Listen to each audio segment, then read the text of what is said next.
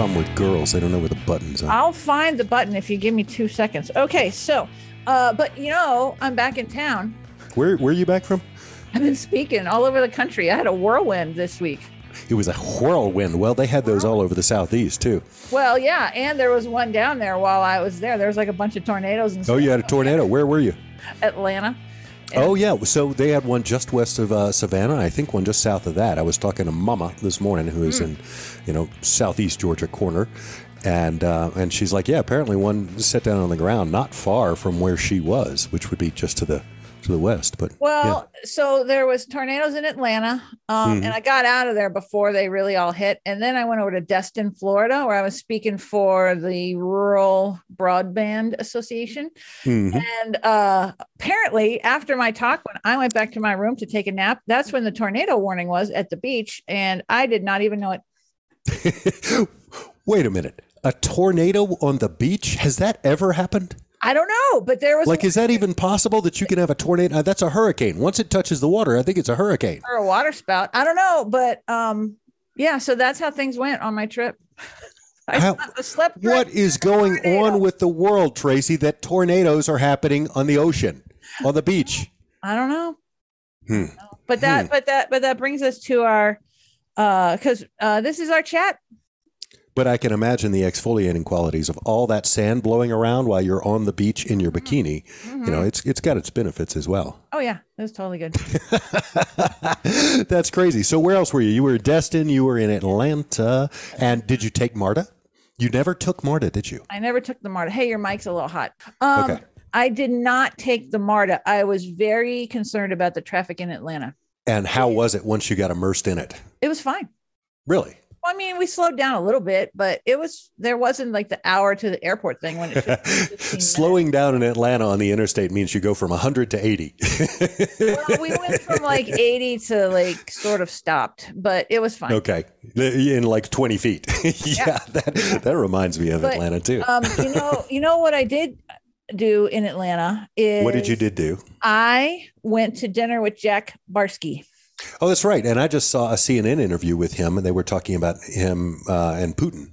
Yeah, he is so busy with all this Ukraine stuff. And we had him on the podcast. Let me find the episode number. It was just a couple episodes back. So I think it was February of this year or March. It was before that. It would be March. So it would be episode 79 on March 30th. So it was really just a couple of weeks ago. Oh, but yeah. Anyway, he is slammed because he doesn't know Putin, but he knows Putin's old boss. And apparently what he says is that Putin is a mid-level analyst, basically, when he was a mid-level bureaucrat is what he said. And he said, he said, he thought that for a while that he was, while he's not like for Russian politics, he thought he was really the best politician in the world because he thought, he hasn't been impressed with Trump or the guy in Britain that won't comb his hair or Biden or even Angela Merkel. Merkel. Yeah. But he's like, yeah, man, Putin he thought he was doing a great job until this whole Ukraine thing went on. And then he's like, nope, just fell from that position and back to mine. Well, Jack Barsky, I think, needs to keep an eye out on where he gets his tea these days and make sure he doesn't find up with something that's laced up with polonium 29 I'll tell you or whatever what, that stuff is. We were sitting in this restaurant in downtown Atlanta, and he's talking about all this stuff like it's no big deal, and I'm talking to this spy in the corner of this restaurant, and I don't know if I'm going to be poisoned at that point. Like I'm like, what? I'm looking around. Like, now, which way were you facing in the restaurant, and which way was he facing in the restaurant? I was facing towards so my back was to a wall. So I felt like I could look around pretty good, but I couldn't see exactly where the food was coming from. Huh. So that's one of the things they say in the spy novels is that a spy always sits with their back to the wall and, facing the door so they can see all the action. But of course, those are, fiction books. Oh, yeah. Well, I think that's like a common knowledge thing, like just for security, it's common knowledge. But anyway, It's Tracy, and I'm back here with Alex. Oh yeah, we're recording. That's right. We're recording. Yeah. Hey, thanks for having me. We got so much to talk about today. We have a lot to talk about. We have crimes. We have crimes that I'm sure you've committed, and some other crimes that there was nothing ever proven. But you have a brand new addiction that I cannot wait to hear about it. Let's have it. I do. I am addicted to cake decorating videos. Now, are these the ones on TV, or are you actually watching these on TikTok? The Facebook ones. So they're a little longer than TikTok. So, okay. Anyway, I don't know. I hope I don't get too addicted, because all of a sudden I'm going to find myself baking cakes. See, and this is what I was going for. Watch me pivot with this one. This is what I was going for. And to, those listening, I've been drilling Tracy for the last 10 days about creating an online presence on somewhere like YouTube or TikTok, and just to take her body language analytical skills and to take current events that are happening and to create little snippet videos, 2 minutes, 5 minutes, something like that, bite-sized stuff that she can put onto YouTube about, here's the body language of Putin in this interview, and this is what he's saying. So little bite-sized things that are relevant to current events. And she's fighting me on it because she doesn't enjoy doing those. Those are not the right, she's a keynote speaker. She's used to being in front of 2,000 people, and YouTube is a different forum. But nonetheless, we did talk her into doing a couple of them. She posted them just to see what the reaction was. And then she made one big mistake. Fatal mistake. Yeah, the fatal mistake. Well, the videos that I did, and I do not enjoy them. I don't feel like I have the right, like it takes a little bit of showbiz creativity to do those and do them well in a short format. And I just feel like I don't have the format down. I did one on Deshaun Watson, who had a press conference. And I did one on, well, of course you got to do the slap felt around the world with Will Smith and Chris Rock, Christy Rock, right? Chris Rock, yeah. But my focus was on Jada and how she was feeling at the time. So anyway, you can find those on YouTube. However, the fatal mistake made. I read the comments. Not only did she read the comments, I responded. I thought it was she interacted with the comments. It was not going good. So I had to turn the comments off because I found out that these people were crazy. Well, you just have to understand, these people are the people that comment down there. I mean, you get two kinds of comments. You get realistic ones from, reasonable, intelligent people, which are the same people that email us, in our little mailbag, and we'll get to that shortly. We love Nona. So we get great emails from you guys, but they're, reasonable, competent, sane emails from reasonable, competent, sane people, at least most of them. But the people that are responding to YouTube videos and entering their comments underneath the videos, half of those people will be legitimate people, and the other half are going to be trolls, Tracy, trolls. No, there was and their whole purpose is to get you wound up and to get you to respond. I was responding they started out great, and then these people just kept going into their little trollness. And so anyway, I turned the comments off. You got to leave it alone. But I think you should keep the comments on, but just ignore them. You have to ignore them. I'm going to ignore the whole project of making new videos. They take way too long for the amount of return that I get. I mean, I got to focus on these investigations that I'm working on. Like I got a couple of them come in today. So I'd rather do those, and get paid for them, and paid a lot, and do a really good job, instead of worrying about whatever Will Smith or whoever decides to smack someone next. Well, meanwhile, you've got quite a few keynotes coming up, do you not? I do. I have a bunch. I'm seriously booked for this year. You got something in Dallas, great. Something in New Orleans. Dallas, yeah. So I have in Dallas, I have the Major Police Chiefs Association. I'm going to be speaking. Major Police Chiefs. Major Cities Police Chiefs Association. Yeah. Got it. That's somebody made an association with that name. Yeah. Well, I don't know. I guess the little guys don't count. I guess not. So I'm going to speak to them. And then I have, I got a call today from Nationwide Insurance. Really? Well, what are you doing down in New Orleans? New Orleans, I'm speaking to a bunch of job recruiters. They're like professional corporate recruiters. And okay. Yeah. So they need to find out if people are really qualified for the jobs they're applying for. So well, that's perfect to have you in there. Yeah. So that's going to be pretty fun. I also have Little Rock. I have the Healthcare Financial Managers Association. So yeah, I got a bunch of them. It's pretty cool. And somewhere in that equation, you are going to have to find time to go to driving school in your new car. Are you not? Well, maybe. My husband has bought himself a sports car. He has succumbed to the midlife crisis. Mm-hmm. And this car is supposed to show up. Oh, it's not in yet. It's not in yet because they keep delaying it. And he doesn't know if it's built mostly and sitting there waiting for parts or if it's lost on a train somewhere. If for all I know, we could have seen it in one of these protests where the truckers are stopping everything. Like, oh, yeah. And like, oh, there's your car. I love it. These people are also protesting high gas prices while driving around in semis. Of course. Yeah. Mm-hmm. So anyway, he has gotten invited to this experience. It is a driving experience where you learn how to drive your super fast car extremely aggressively. Now, I don't think he needs any help with aggressive driving. I really don't. I don't think they're going to teach him to drive aggressively. I think they're going to teach him to drive aggressively with control. And that may very well take some of the aggressiveness out. Boy, I don't know. But anyway, so he's like, well, do you want to go? It's out in Charlotte. And I said, sure. Yeah, I'll go. Yes, you want to go. And yes, you want to sit in the back seat the entire time. No. Oh my God. Yes, you do. Melt down. And if you could have a microphone on the entire time, I would love it. No. So he checks into it and I go, yeah, I'll go. I'll drive.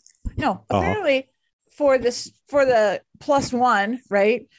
You can go and watch for $180. I'm like, I'm not watching anything for $180. I'm not watching my husband learn how to drive worse for $180. And then how much does it cost to ride in the back seat? No.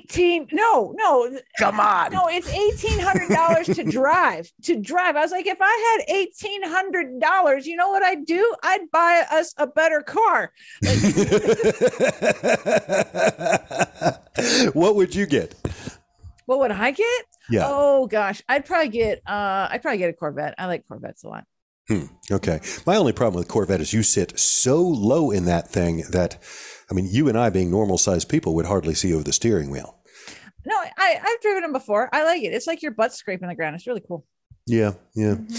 Well, okay. So good luck with the driving school. And I'm going to renew my push for you to sit in the back seat and just give him random instructions at given times. Like, okay, slow down for this turn. There's a turn coming. Honey, turn. There's a turn coming up here. Watch out for the turn. He gets that every day. Every day. Well, there's no reason not to make it realistic for him, I think. So, Meanwhile, thank God you're not telling me how to ride my electric bike. I know, man. That thing is snappy. It's really fun. I got a new electric bike. Maybe you and Matt you have an electric bike versus car race. I would win for at least the first, until we get to 20 miles an hour. And that's where my electricity, stops on the bike. It won't go any further. It used to top out at 18 miles an hour. I've managed to hack it up to 22 miles an hour. Oh. I haven't been able to get it any further than that. But for those that don't know, so I've been a biker my whole life, like probably since I was age 3. Bicycles, yes. I've been on a bike for pretty much every day since then, just because it's something I love and enjoy. And Tracy and I share that. And in fact, that's how we met. But so I've taken my first foray into the e-bike realm, which of course is fraught with controversy, which I'm not buying into that at all. I just wanted to try one for fun. And my thing was that I didn't want to get one of these big, clunky, heavy bikes that relies entirely on power. I just wanted one with a small motor and a small battery that would provide a little bit of kick, and yet a bike that was still efficient by nature and, in an aggressive position with skinny tires that were fast and whatever. So that's what I ended up getting. The thing was dirt cheap. It was less than $1,000. And it's basically a conventional road bike with flat bars from a mountain bike instead of road bike bars, and a small motor that takes it up to 22 miles an hour in a nanosecond. Yeah. And oh my God, that thing is so much fun, really just for shooting around town. Well, shooting around and, running from the bike cops in town, you could probably outrun them. I could. So did you hear about the $80,000 bicycle theft from I forget the name of the organization. I think they're out in Wilderness Place, something like that. Yes, I heard about that. 3 prototype bikes, yeah. And they Like, just caught one of the guys. yeah, they found it. Like those bikes, these bikes were they e-bikes or what were they? Were like, no, they were high-end top triathlon bikes. end. Like one was a triathlon bike, one was a road bike, but they had prototype drivetrains on them. They had a shaft drive instead of a chain drive. Oh, that no chain. Oh my God. Right. So one was, one had a value of, a supposed value of 30,000, another of 40,000, another was like 20,000. But they were giving it an aggregate value of 80,000. I think that math doesn't add up, but nonetheless, because they were just 3 prototype bikes that clearly had a lot of interesting stuff on it that you wouldn't normally find. Now that's going to make it very difficult to get rid of as well. That's the thing. You can't sell those. They're going to pop up. Like you can't just put it on Craigslist and expect. Well, you know what you really can't do is you can't go into Full Cycle in downtown Boulder with one of those bicycles asking for service and having bolt cutters in your backpack sticking out. No, is that what they did? That's what they did. The service tech noticed it. He's like, okay, this is one of those stolen bikes. And here's a guy with bolt cutters sticking out of his backpack. Oh, they called the gosh. cops. They brought him in. I believe they ended up finding a bunch of other reported stolen material in a search warrant for his residence. I may be wrong about that. I may be quoting something else. But because I saw that was the place they stole it from. It was a developmental place, a design place. It wasn't a bike shop. Yeah, and I forget the name of it. It's one that we would know, but they just had They smashed through the front door. Like it was not a classy. Something along those lines. Yeah, I mean it was more of an office, like a research office and engineering project center is my guess. I don't think it was a bike shop. Oh well, I'm going to ask Matt about that because he's sponsored by Full Cycle. Okay. Cyclocross, yeah. Yeah. Oh my gosh! Wow, I didn't know they found one. Did they find with the bikes bolt or just cutters the guy? hanging out? Well, just the one bike that he went in there with. Well, they'll find the other ones. Oh I assume. I mean, what else are you going to do with those things? Dummy. Oh. Well, that just proves some criminals are smart though. So you know what I was reading about? What's that? In the Wall Street Journal. Uh-huh. That's what I read because I'm smarter than the average bear. And wiretapping. You know how we hear about wiretapping? You know how old wiretapping is? I don't. It is old. It is as old as the telegraph. Really? And the telegraph goes back to what, like mid 1800s? In the 19th century. So that's what that would be. So petty crooks and con artists began to take advantage of the nation's new dependence on telegraph communications.